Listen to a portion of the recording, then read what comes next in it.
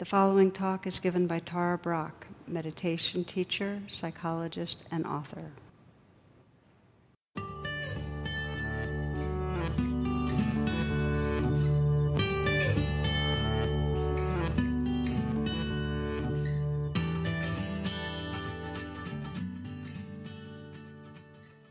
Good evening. As I was driving here tonight, I was following a car on the Beltway, and the bumper sticker said, less barking, more wagging. And I thought that kind of fits a little bit of what I'm talking about tonight. I taught this last weekend up at Kripalu, and I'm also teaching a relationships seminar online right now. And one of the most compelling questions that keeps coming up really is, how do we work with conflict? And of course, conflict is, there's all the different levels, conflict with ourselves and conflict with each other and so on. But the particular questions were things like, how do I keep my heart open and keep compassionate when I'm with somebody that's continuously wounding me and hurting me? Or questions like, how do I communicate and express my feelings about a lack of intimacy when every time I try to bring it up, my partner walks away in some way, doesn't want to talk about it. So these questions come up. They reminded me of one of the cartoons I have of a man and woman are arguing, and he's saying, well, the Dalai Lama didn't have to put up with your whining.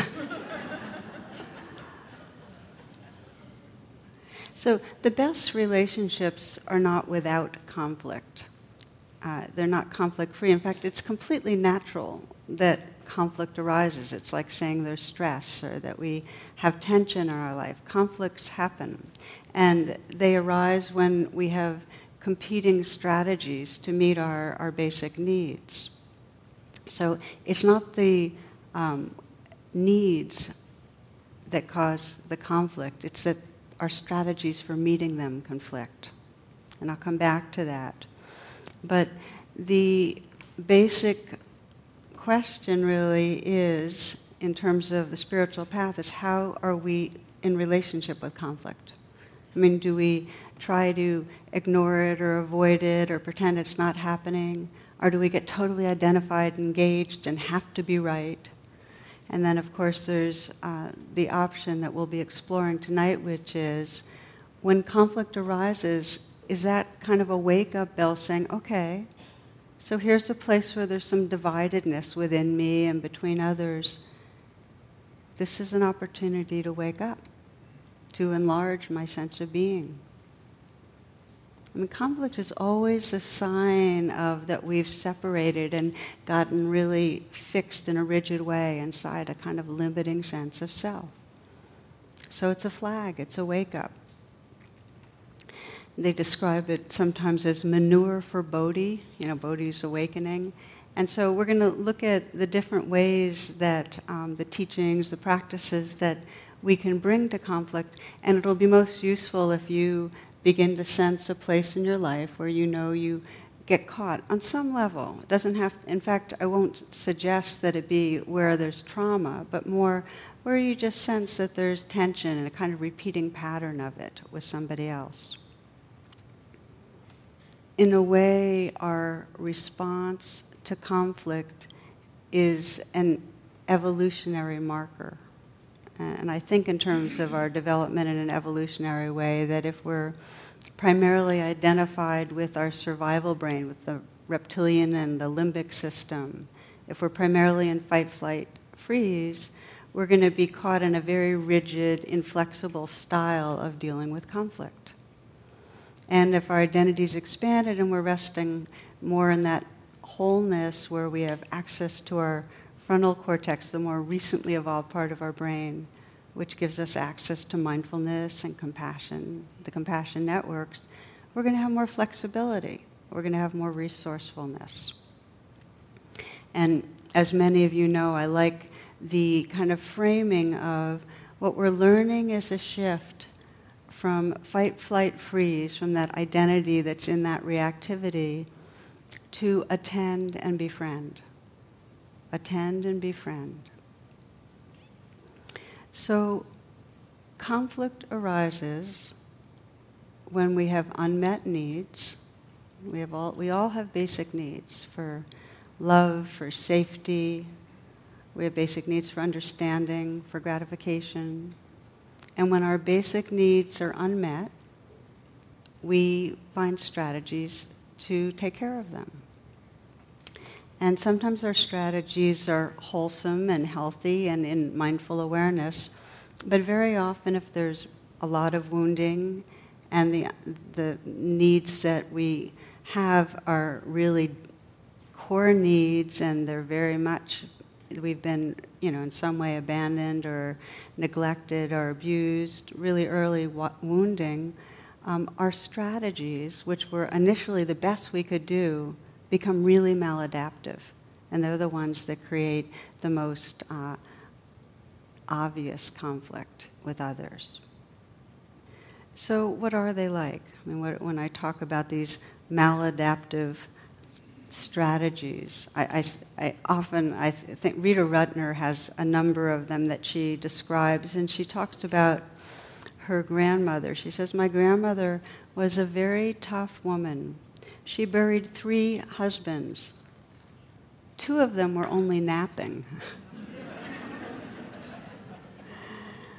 So our strategies, really, we're trying to be safe, we're trying to feel connected, but often we'll develop a very defensive armor. Some of our strategies are constantly to justify ourselves, to rationalize.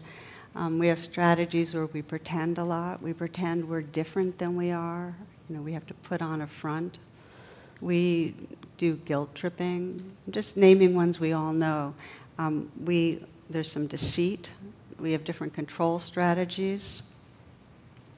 One story is of a devoted wife spending her lifetime taking care of her husband. And now he's slipping in and out of coma for several months. She stays by his bedside every single day.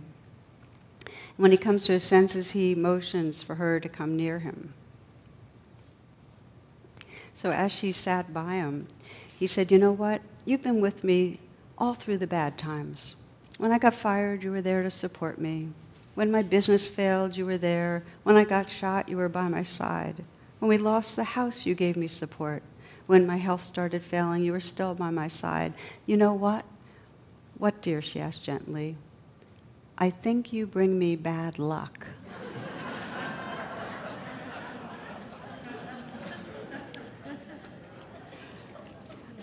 So our primary strategy that ends up creating conflict is blame.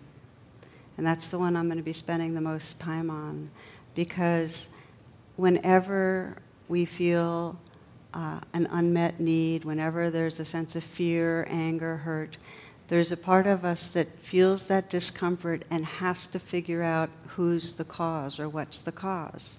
It's one of our most primary survival strategies, to identify the cause. And it's sometimes you, and it's sometimes me, and it's usually both on different levels. And so, as we'll explore, blaming, it's very deeply conditioned in our psyche, and it gives an initial sense of control. We feel we've got a little control, at least we know who's the problem. And it's a false refuge, because it creates more division and more insecurity and more mistrust and more behaviors that create distance. So the process of awakening through conflict, in other words, discovering a larger sense of our being, moving from the egoic self that's driven by our more primitive strategies to resting in more of a wholeness that really can regard with attending and befriending. That process requires really deep attention to what's going on inside our bodies. The only way to wake up is by, underneath these strategies are really strong emotions that need to be felt. And they're stuck.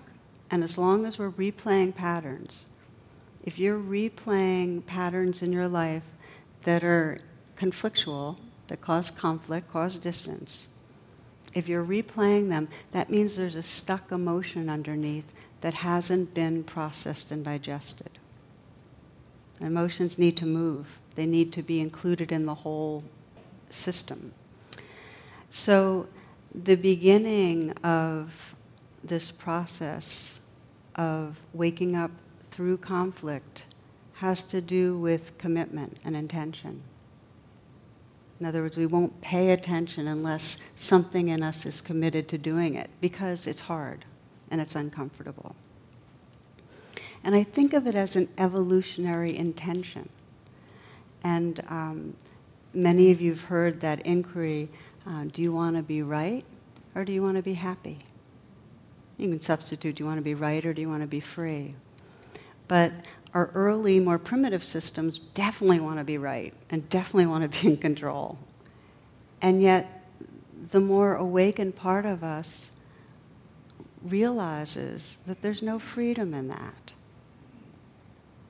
Realizes that what we really want is to be resting in a sense of love and connection and truth. Doesn't need to hold on so tight to the position, okay? So the beginning, as the Buddha said, that our entire life unfolds on the tip of intention. The beginning of awakening through conflict and not keeping on playing the old patterns is very consciously being committed to this kind of presence when conflict comes up, where we're not holding on to being right, we're not holding on to blame. Okay, that's step one, having that intention. And then the second, because intention energizes attention, is what in Buddhism is called bare attention. So let's say you're in a conflict with somebody and there's blame flying around, and we're in our tight, rigid position. Bare attention means this willingness to notice what's happening inside us and take away and strip it of all the interpretations and ideas and resentment and blame, and just say what's happening is a feeling of heat, of swelling, of pressure, of tightness. There's fear, there's hurt. In other words, discovering what's going on in here. Bare attention means that we let go of the filters of our thoughts and contact exactly what's here. If we can, then we can begin to process what's here and express ourselves and communicate to others in a way that's not packaged in blame. And the main reason that when we communicate with others that it keeps the cycle of conflict is because our communication on some level, whether it's overt or energetically, says you're bad and you're wrong. And then they get defensive and they do their strategy, and then we feel worse and we throw out more blame. We have to cut through it.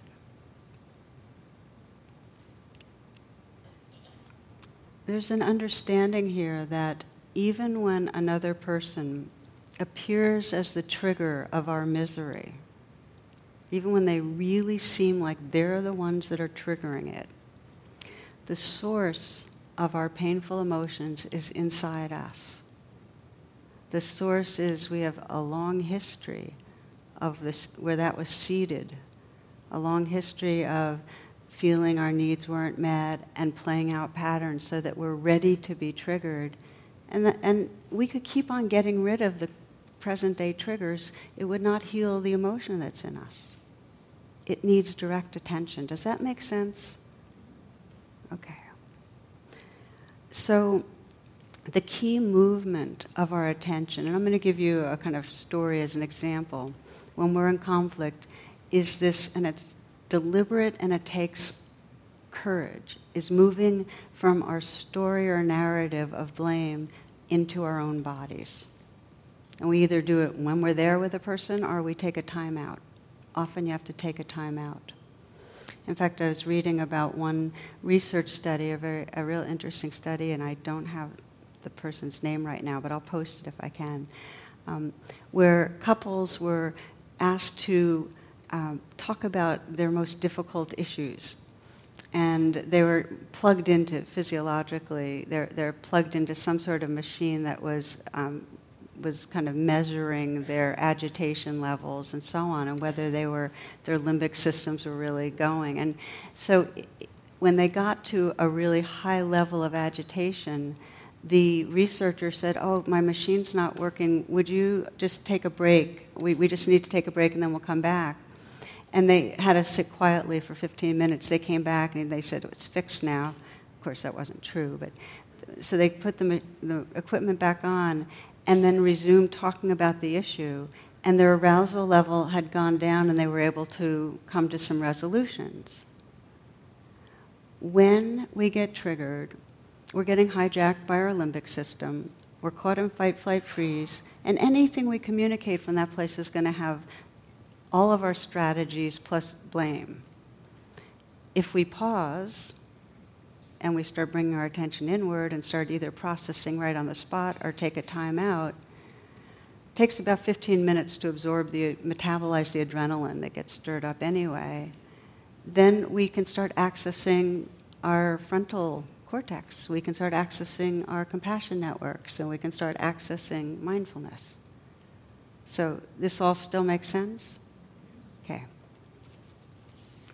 So the process of deepening attention is going from the mental narrative into the body, and basically it's what we train in here, that we start naming or noting what's there, the sensations, the feelings, and we allow it to be there. I hope that's very familiar, recognizing and allowing, recognizing and allowing. And the allowing, by the way, is a deep permission for whatever is there, no matter what it is, to be there. We're not giving permission for us to act out and strangle somebody. We're giving permission to feel the burn of anger, to feel the swelling of anger.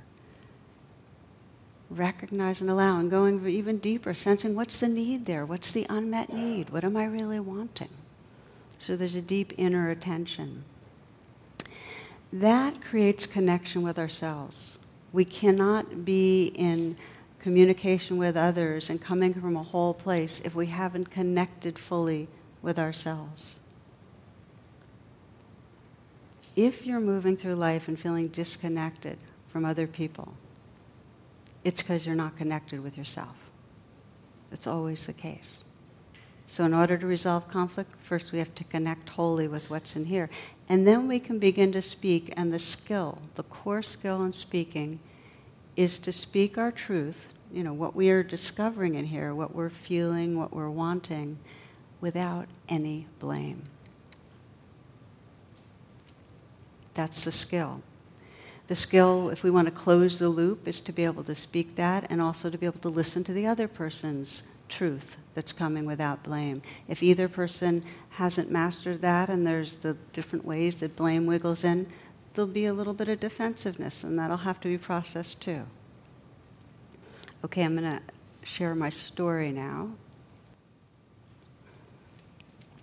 So what happens often, as many of you know that have been with me for a while, is that when I have something I get kind of fired up on that I want to explore here with you, something comes up in my life that's not easy that has to do with that theme. So I've been at war all week. So what came up is after I came back from Kripalu teaching, I had some time with Jonathan and my husband, and we were talking about what's coming up in 2015. And I've had this idea of something I've been wanting to teach with him, do a co-teach. Real exciting. It had a kind of juicy theme and format, and I thought it would be great to offer it, and also good for our relationship to be, looking into that and teaching it. Ever since I brought it up, he's been lukewarm on this. And I keep bringing it up, and he'd kind of change the subject or say, yeah, we should talk about that more sometime, but totally non-committal. So, and then this time, a couple of days ago, when I brought it up, he goes, well, I'd have to let go of some other things I want to do in 2015. So I can feel myself, like, I knew I was going to be talking about this, but when you start getting heated up and angry, it's like everything fades away. So I'm building up, I can feel his resistance and avoidance, and so I begin to argue I can be very argumentative on kind of why it's such a good thing for us to do, and of course he has to give up something. Anything you do, you're giving up something else. I kind of like put that one down, and But then, of course, it became really obvious what was going on, that I was playing out my strategy, which is being aggressive and argumentative and controlling and all that stuff. And so we did our pause. And because we had a collision of strategies. My strategy was aggressive, his strategy was resisting and avoidant.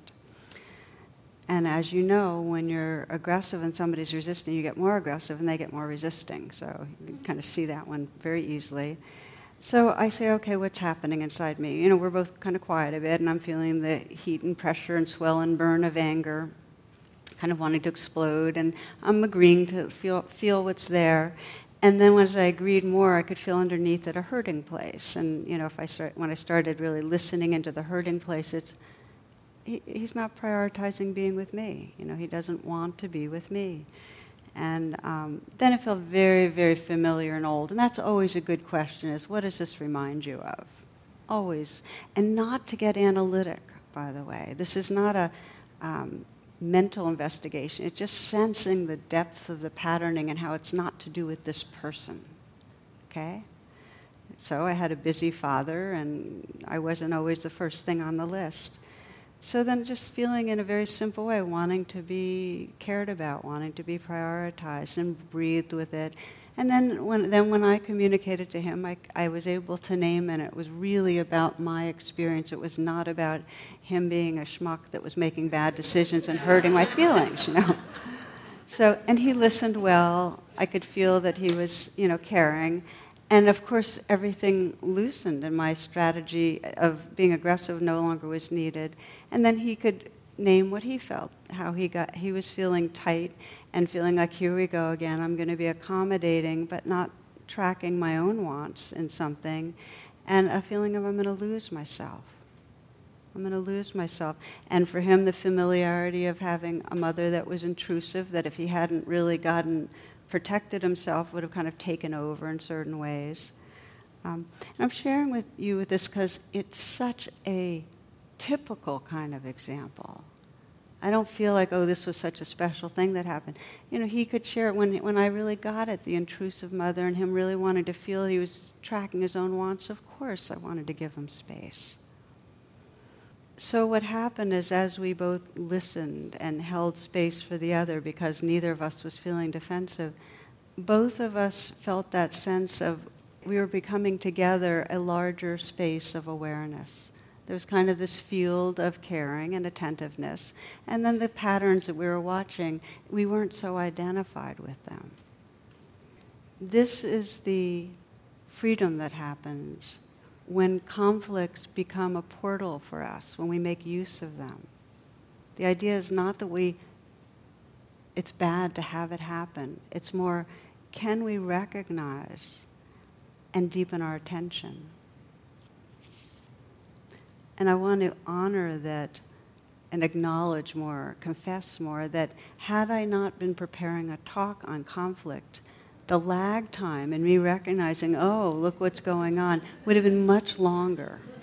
Really, really. So we all have our strategies from our history. And the one of the pursuer and the avoider is like one of the most standard ones. I love this from Adrienne Rich. She says, an honorable human relationship, that is one in which two people have the right to use the word love, is a process of deepening the truths they can tell each other. It is important to do this because it breaks down human self-delusion and isolation.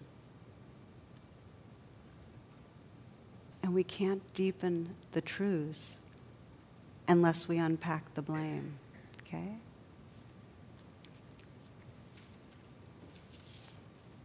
Oh, I thought I'd share this with you. There's a cartoon of Henry VIII, and he's with one of his wives, and they're working with a mediator.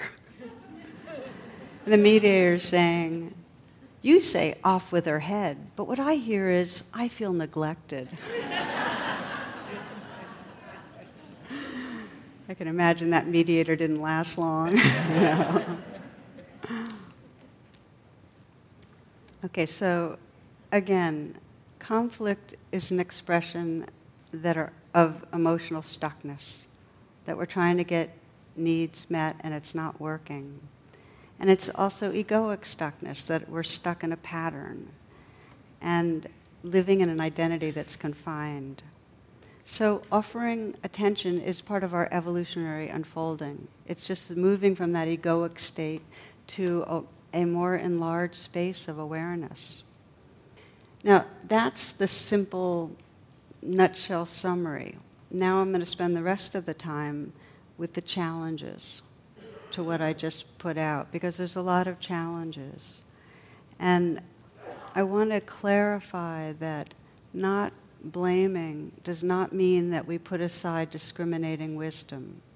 It doesn't mean that we don't recognize where there's could be harm to us and protect ourselves. It just means that we're not buying into the aversive blame of you're bad, it's your fault. Challenge number 1, biggest one of them all, is, but it seems as if the other person, or I, really am wrong, really am bad, it really is my fault, or it really is your fault. It really seems that way. So what do we do when it really, really seems that way? And I can say that in the first stretch of that conversation with Jonathan, from my view, he was wrong. That was just the mindset. What happens when we're living inside that? And I want to say that we've had tens of thousands of years of conditioning, part of the whole tribal mentality, and we spent 1,000 times as long in tribes as we have not in tribes. The tribal cohesion was built on creating an other that was wrong or bad. That's the way it worked. The other was different, was a threat, was bad. And so when we feel insecure or unloved or unsafe, we're rigged to focus on the perceived cause and make it bad. That person's the danger, they're bad. And we fixate, we scan for difference, even difference in view. Like Jonathan had a different view. He wasn't prioritizing the same thing I was prioritizing. Bad. I've said many times that phrase, the world is divided into those who think they're right. And that's the whole phrase, you know. So we have very, very deep rigging, and it happens more quickly than we're even aware of, to turn others into an unreal other and in some way have a less than and better than, and sometimes it's what keeps wars going. I was sent this just a couple of days ago. Man writes, I was walking across the bridge one day and I saw a man standing on the edge about to jump off, so I ran over and said, stop, don't do it. Why shouldn't I, he said. I said, well, there's so much to live for. He said, like what? And I said, well, are you religious or an atheist? He said, religious. I said, me too. Are you Christian or Buddhist? He said, Christian. I said, me too. Are you Catholic or Protestant? He said, Protestant. I said, me too. Are you Episcopalian or Baptist? He said, Baptist. I said, wow, me too. Are you the Baptist Church of God or the Baptist Church of the Lord? He said, Baptist Church of the God. Me too. Are you the original Baptist Church of God or are you Reformed Baptist Church of God? He said, Reformed. Me too. Are you Reformed Baptist Church of God Reformation of 1879 or Reformed Baptist Church of God Reformation of 1915? He said, Reformed Baptist Church of God Reformation of 1915. I said, die, heretic scum, and I pushed him off.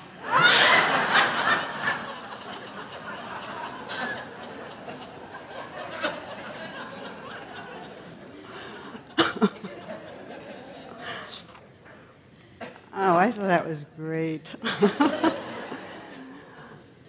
It's so true. Even in the group that is most, the group that we identify with, when there's differences, all of a sudden there's this huge divide. It's painfully true. So the first critical discipline for us that is evolving us from the tribal conditioning of self, other, and bad other is really having our antennas up for it. And the word should or shouldn't is one of the best words to keep an eye out for. Any time we're in the mode of blame, in that limbic system grip, we're not going to be able to process the inner experience that needs attention and healing. It just keeps us from processing. So people will ask, well, what about really horrific crimes? Don't you then make somebody wrong, or isn't that really bad? And it's no different. Whatever you're experiencing from that horrific crime, you can't process it unless you put down the idea of right and wrong. The phrase I draw on a lot, which came from a movie, came from a description in the movie of an African tribe, the Ku, in Matobu. And they say that if someone's murdered, they have this drowning man ritual. The family goes to the edge of the river, and the killer is taken out in a boat and bound up so he can't swim, and then dropped into deep waters. And then the family has to make a decision. And they can either let him drown or they can swim out and save him. They have to swim out and save him. And the Ku believe that if the family let the person drown, in other words, if they seek revenge, they'll have justice, but they'll never heal from the wound of loss. On the other hand, if they save him, and that they admit that life isn't always just, they save him. And if they accept the reality of the loss, that very act can begin to heal their sorrow. And here's how they describe it. They say, vengeance is a lazy form of grief.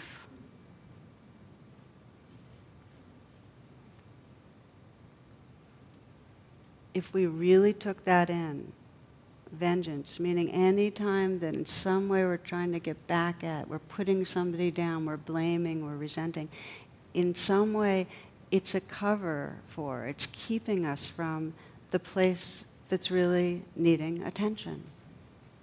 It's easier than paying attention, but it prevents us from connecting with ourselves and then being able to connect with others. So the primary challenge really is one of our kind of addiction to blame and the seduction of blame. And the primary teaching is that in the moments that we can wake up out of that and see it and let go some, we become empowered to heal.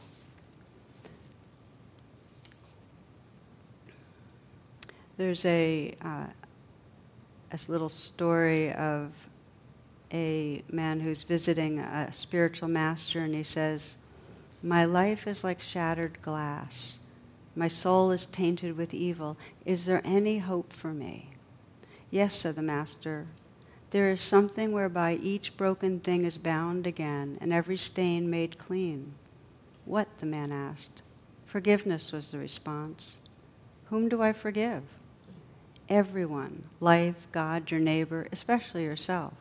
"Well, how is that done?" "By this very understanding that no one is to blame," said the master. No one. No one is to blame. It's a very powerful mantra. No one is to blame. It's no one's fault.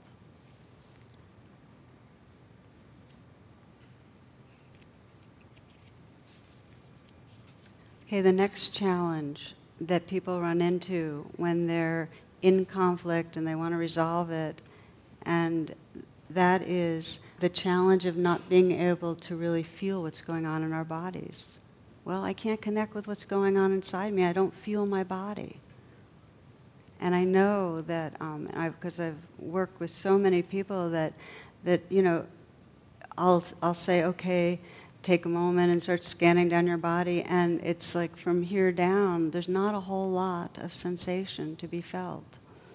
So the more wounding we've had emotionally, the more our strategy has been to exit from our body so we don't have to live with that intolerable pain. It's a really natural and pretty pervasive strategy, especially when there's been trauma. So the way back in is gentle. The way back in is patient and slow. The way back in is with the support of a therapist, perhaps. There's a few tricks that help. One of them is to move and feel yourself moving. So just use walking practice or stretching, moving your hands, moving your feet around, rubbing your hands, just to get in the body some. Another way is to breathe and feel yourself breathing, and gradually that can help you to get inside your body. And then the body scan that I lead, most every meditation I try to start with the body scan because it's what works for me, that it really helps if I take my time to really establish awareness inside the body. Even if you can't feel much inside the body, the directing of attention to the body will gradually the body will open up to that attention. Do it when you feel most safe and relaxed. And if there's been trauma, the starting point is just to sense your feet on the floor, sense the weight of your body where you're sitting, and feel gravity in the earth. Just groundedness is the beginning of opening up inside the body. That's one challenge, but another is I can kind of feel my body, I can feel sensations, but I can't really feel emotions, and I really don't know what emotions are here. Because remember, part of connecting is say, okay, there's anger, or there's fear, or there's hurt, and being able to communicate it.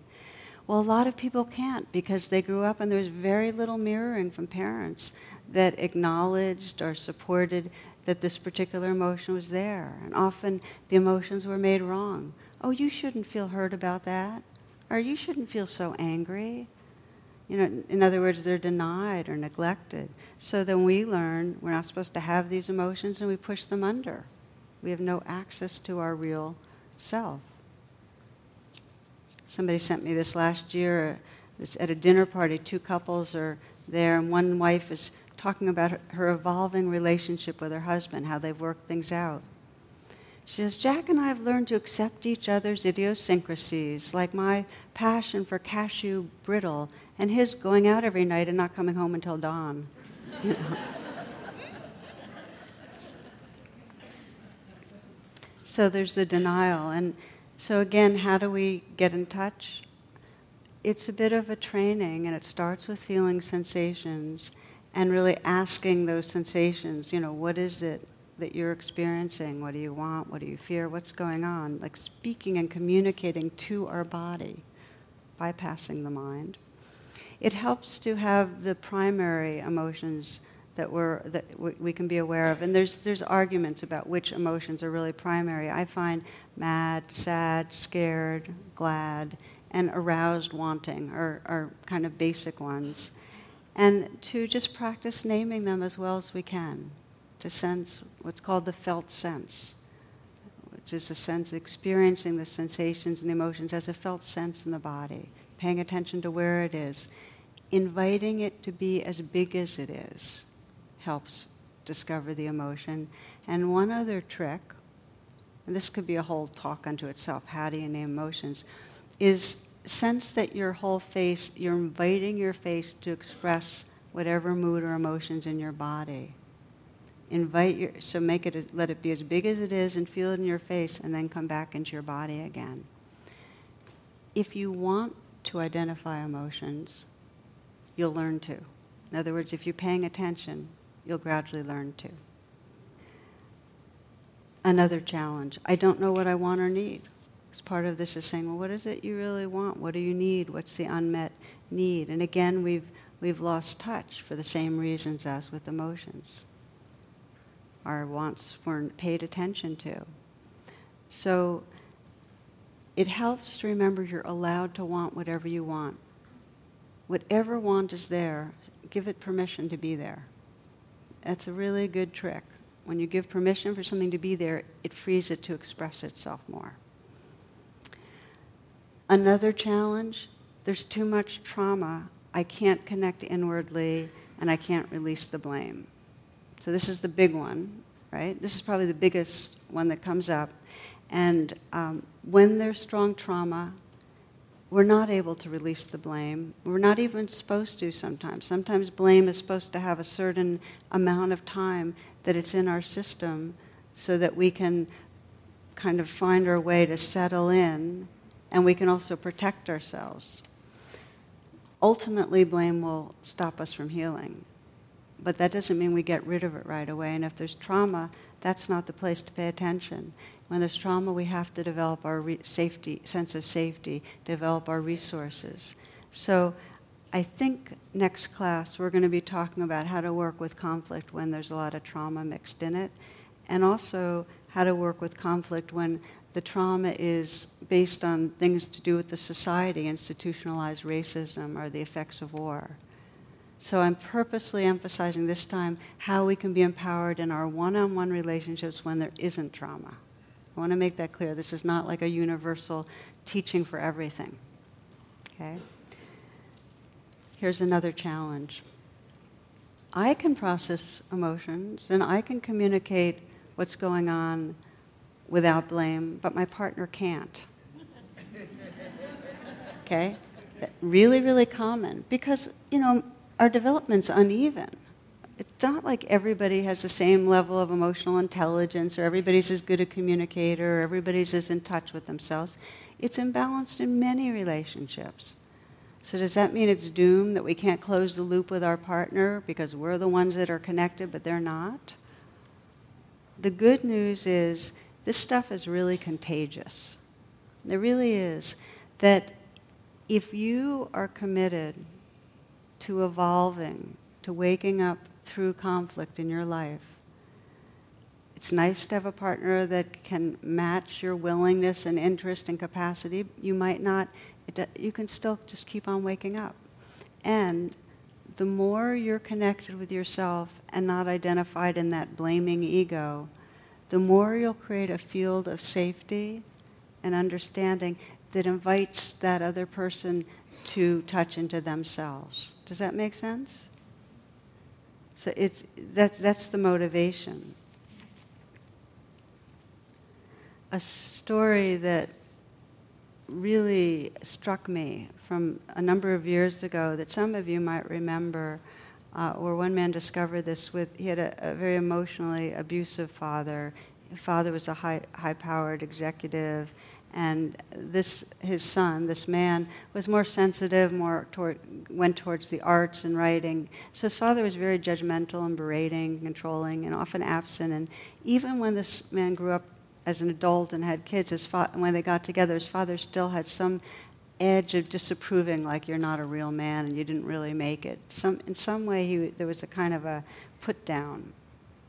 And it made him feel a sense of incompetency and failure.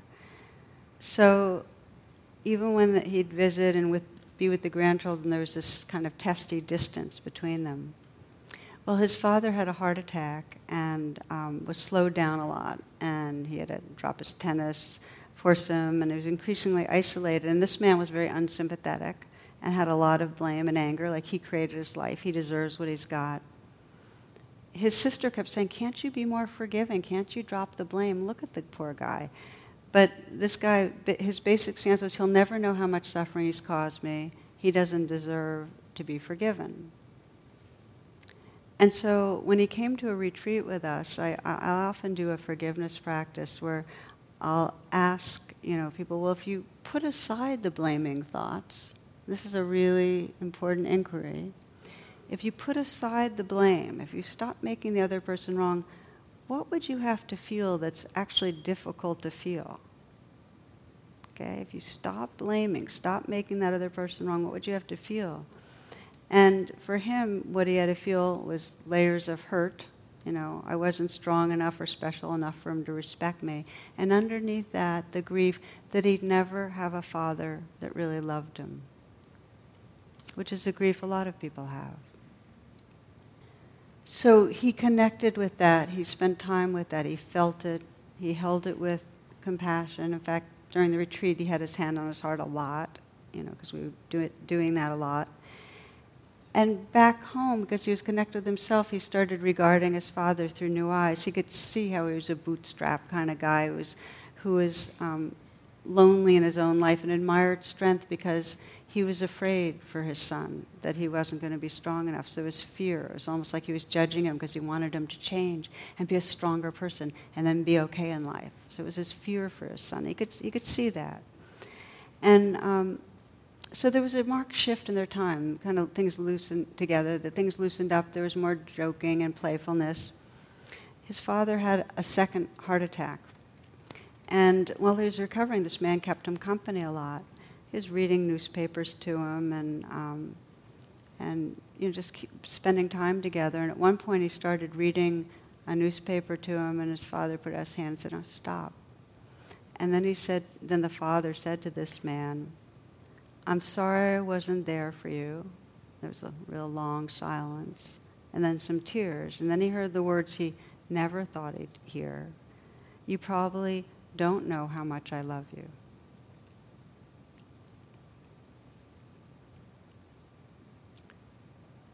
And he told me later that he really believed that because he forgave his father, that it made it safe enough for his father to feel his heart.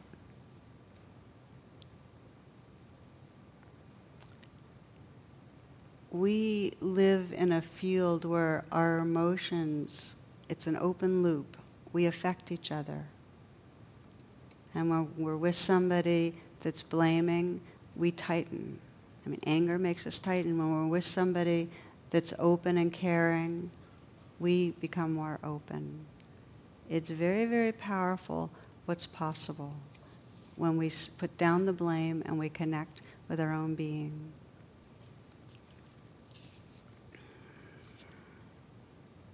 So I'd like to have the last piece of our time together give you a chance to just explore a little and know that this is a life practice, so you're getting a taste, and that if you leave this class with a little more of a conscious commitment to letting conflict be an opportunity to wake up, a portal. There's a tremendous amount of freedom and opening that's possible. So if you need to adjust how you're sitting, move around, stretch for a moment, and then come sit in comfortably.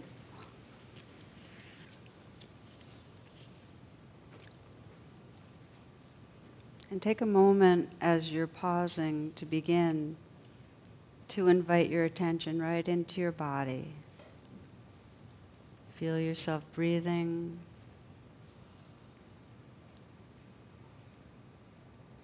Feel the sensations of your sitting posture.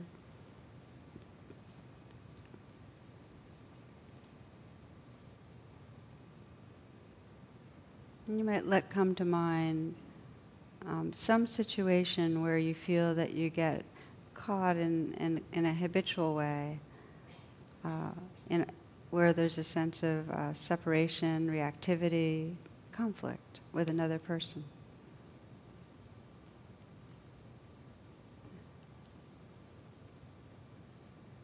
And as I often say, it's best not to choose something that taps into a deep sense of trauma.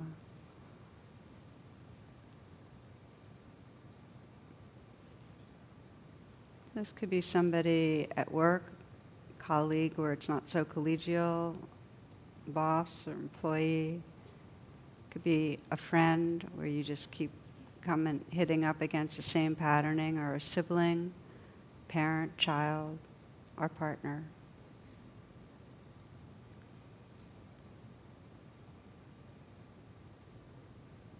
A situation where you get caught in conflict and that you have a curiosity and a care that you be more awake in this, that you feel that kind of intention right now.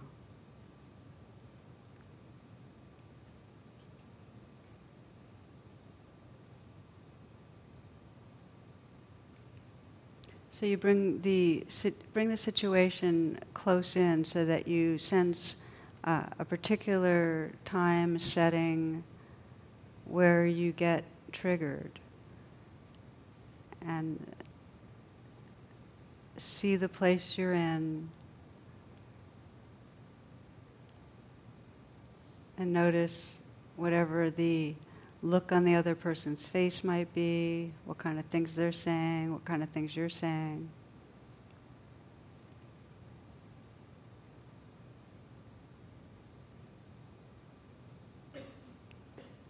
And just as in that research experiment, let the interaction go until you sense that you're really charged up in some way.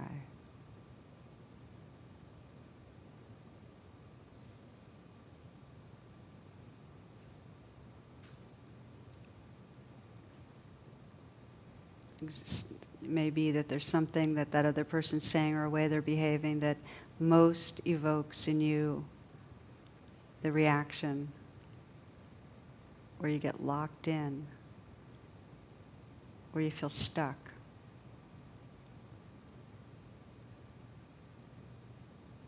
Where you don't have much flexibility in how you're behaving. And just freeze it there. And you might sense when you're in that particular moment, you might even let your posture assume what it's like for you.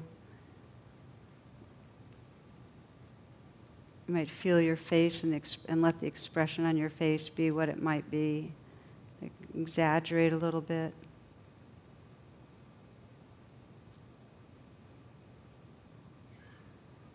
You might sense just briefly what you're believing in those moments.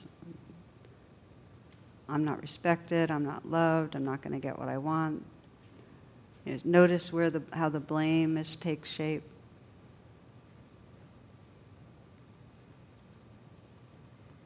And then go right into your body and feel where you feel most vulnerable. What's really asking for attention in your body? You check your throat, chest, your belly. Sense the sensations that are there. Is it fiery? Is it big pressure, fiery, hot energy like anger? Is it the tight clench of fear? Or that ache, hollow feeling with hurt? Pressure, weighty heart. What's the feeling? What's the emotion?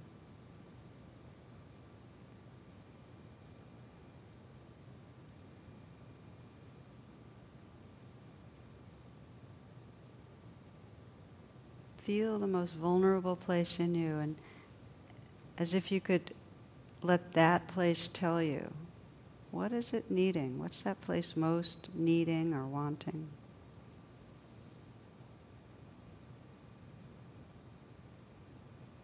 Does it need to be accepted, to be loved, to be understood?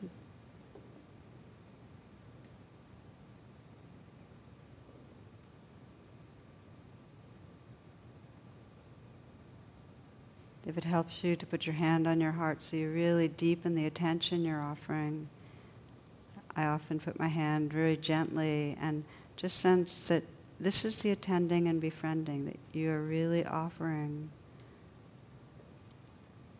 It's from your highest self, your highest being, this attention. Listening to the place that's most vulnerable. Just connecting with the part of you that needs attention. You might breathe with it and just let it be felt. The hurt, the fear, just offering that space of compassion and let it unfold itself as it needs to. And sense if there's any other message or communication from the place in you that's most vulnerable. What does it want you to know?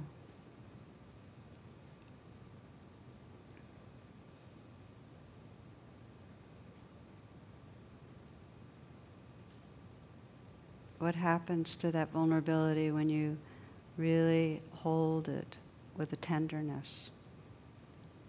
Let that be your intention.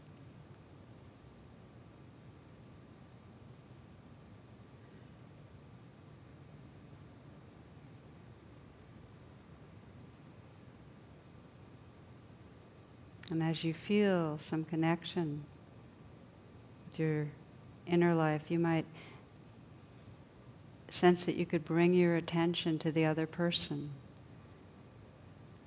And with curiosity and care, try to sense into them as you were sensing into yourself. How is this person hurting or afraid? Or what's behind those behaviors? What might this person be needing? So just kind of waking up your empathy.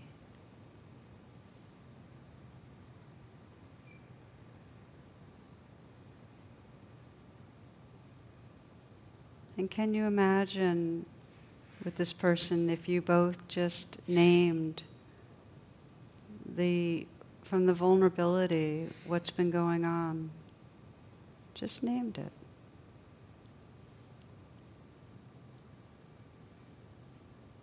I've just been feeling like I need more love, need more attention, need to be seen, whatever it is, that each of you has a chance to say that, what's true for you. It's not about the other person, it's about what's true for you. But you're each holding a heart space that lets the other have their feeling and their need be expressed.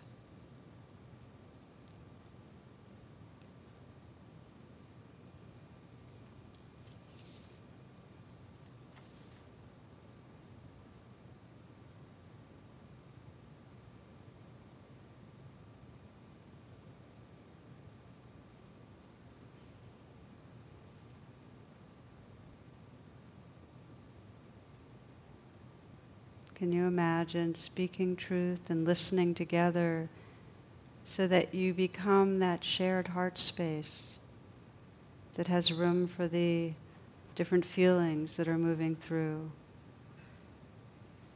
But your identity shifted. You're no longer caught in the separate egoic self, but you're resting in something larger, in a togetherness that can then bring care and attention to the needs that are here.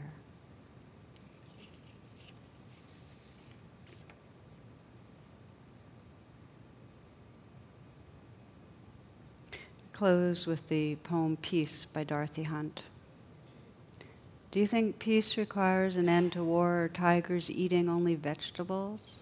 Does peace require an absence from your boss, your spouse, yourself? Do you think peace will come some other place than here, some other time than now, in some other heart than yours? Peace is this moment without judgment, that is all. This moment in the heart space where everything that is welcome. Peace is this moment without thinking that it should be some other way, that you should feel some other thing, that your life should unfold according to your plans. Peace is this moment without judgment, this moment in the heart space where everything that is welcome.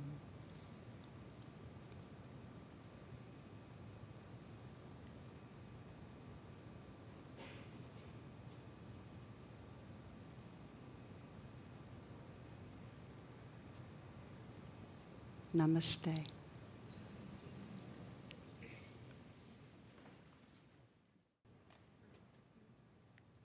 The teaching you have received has been freely offered.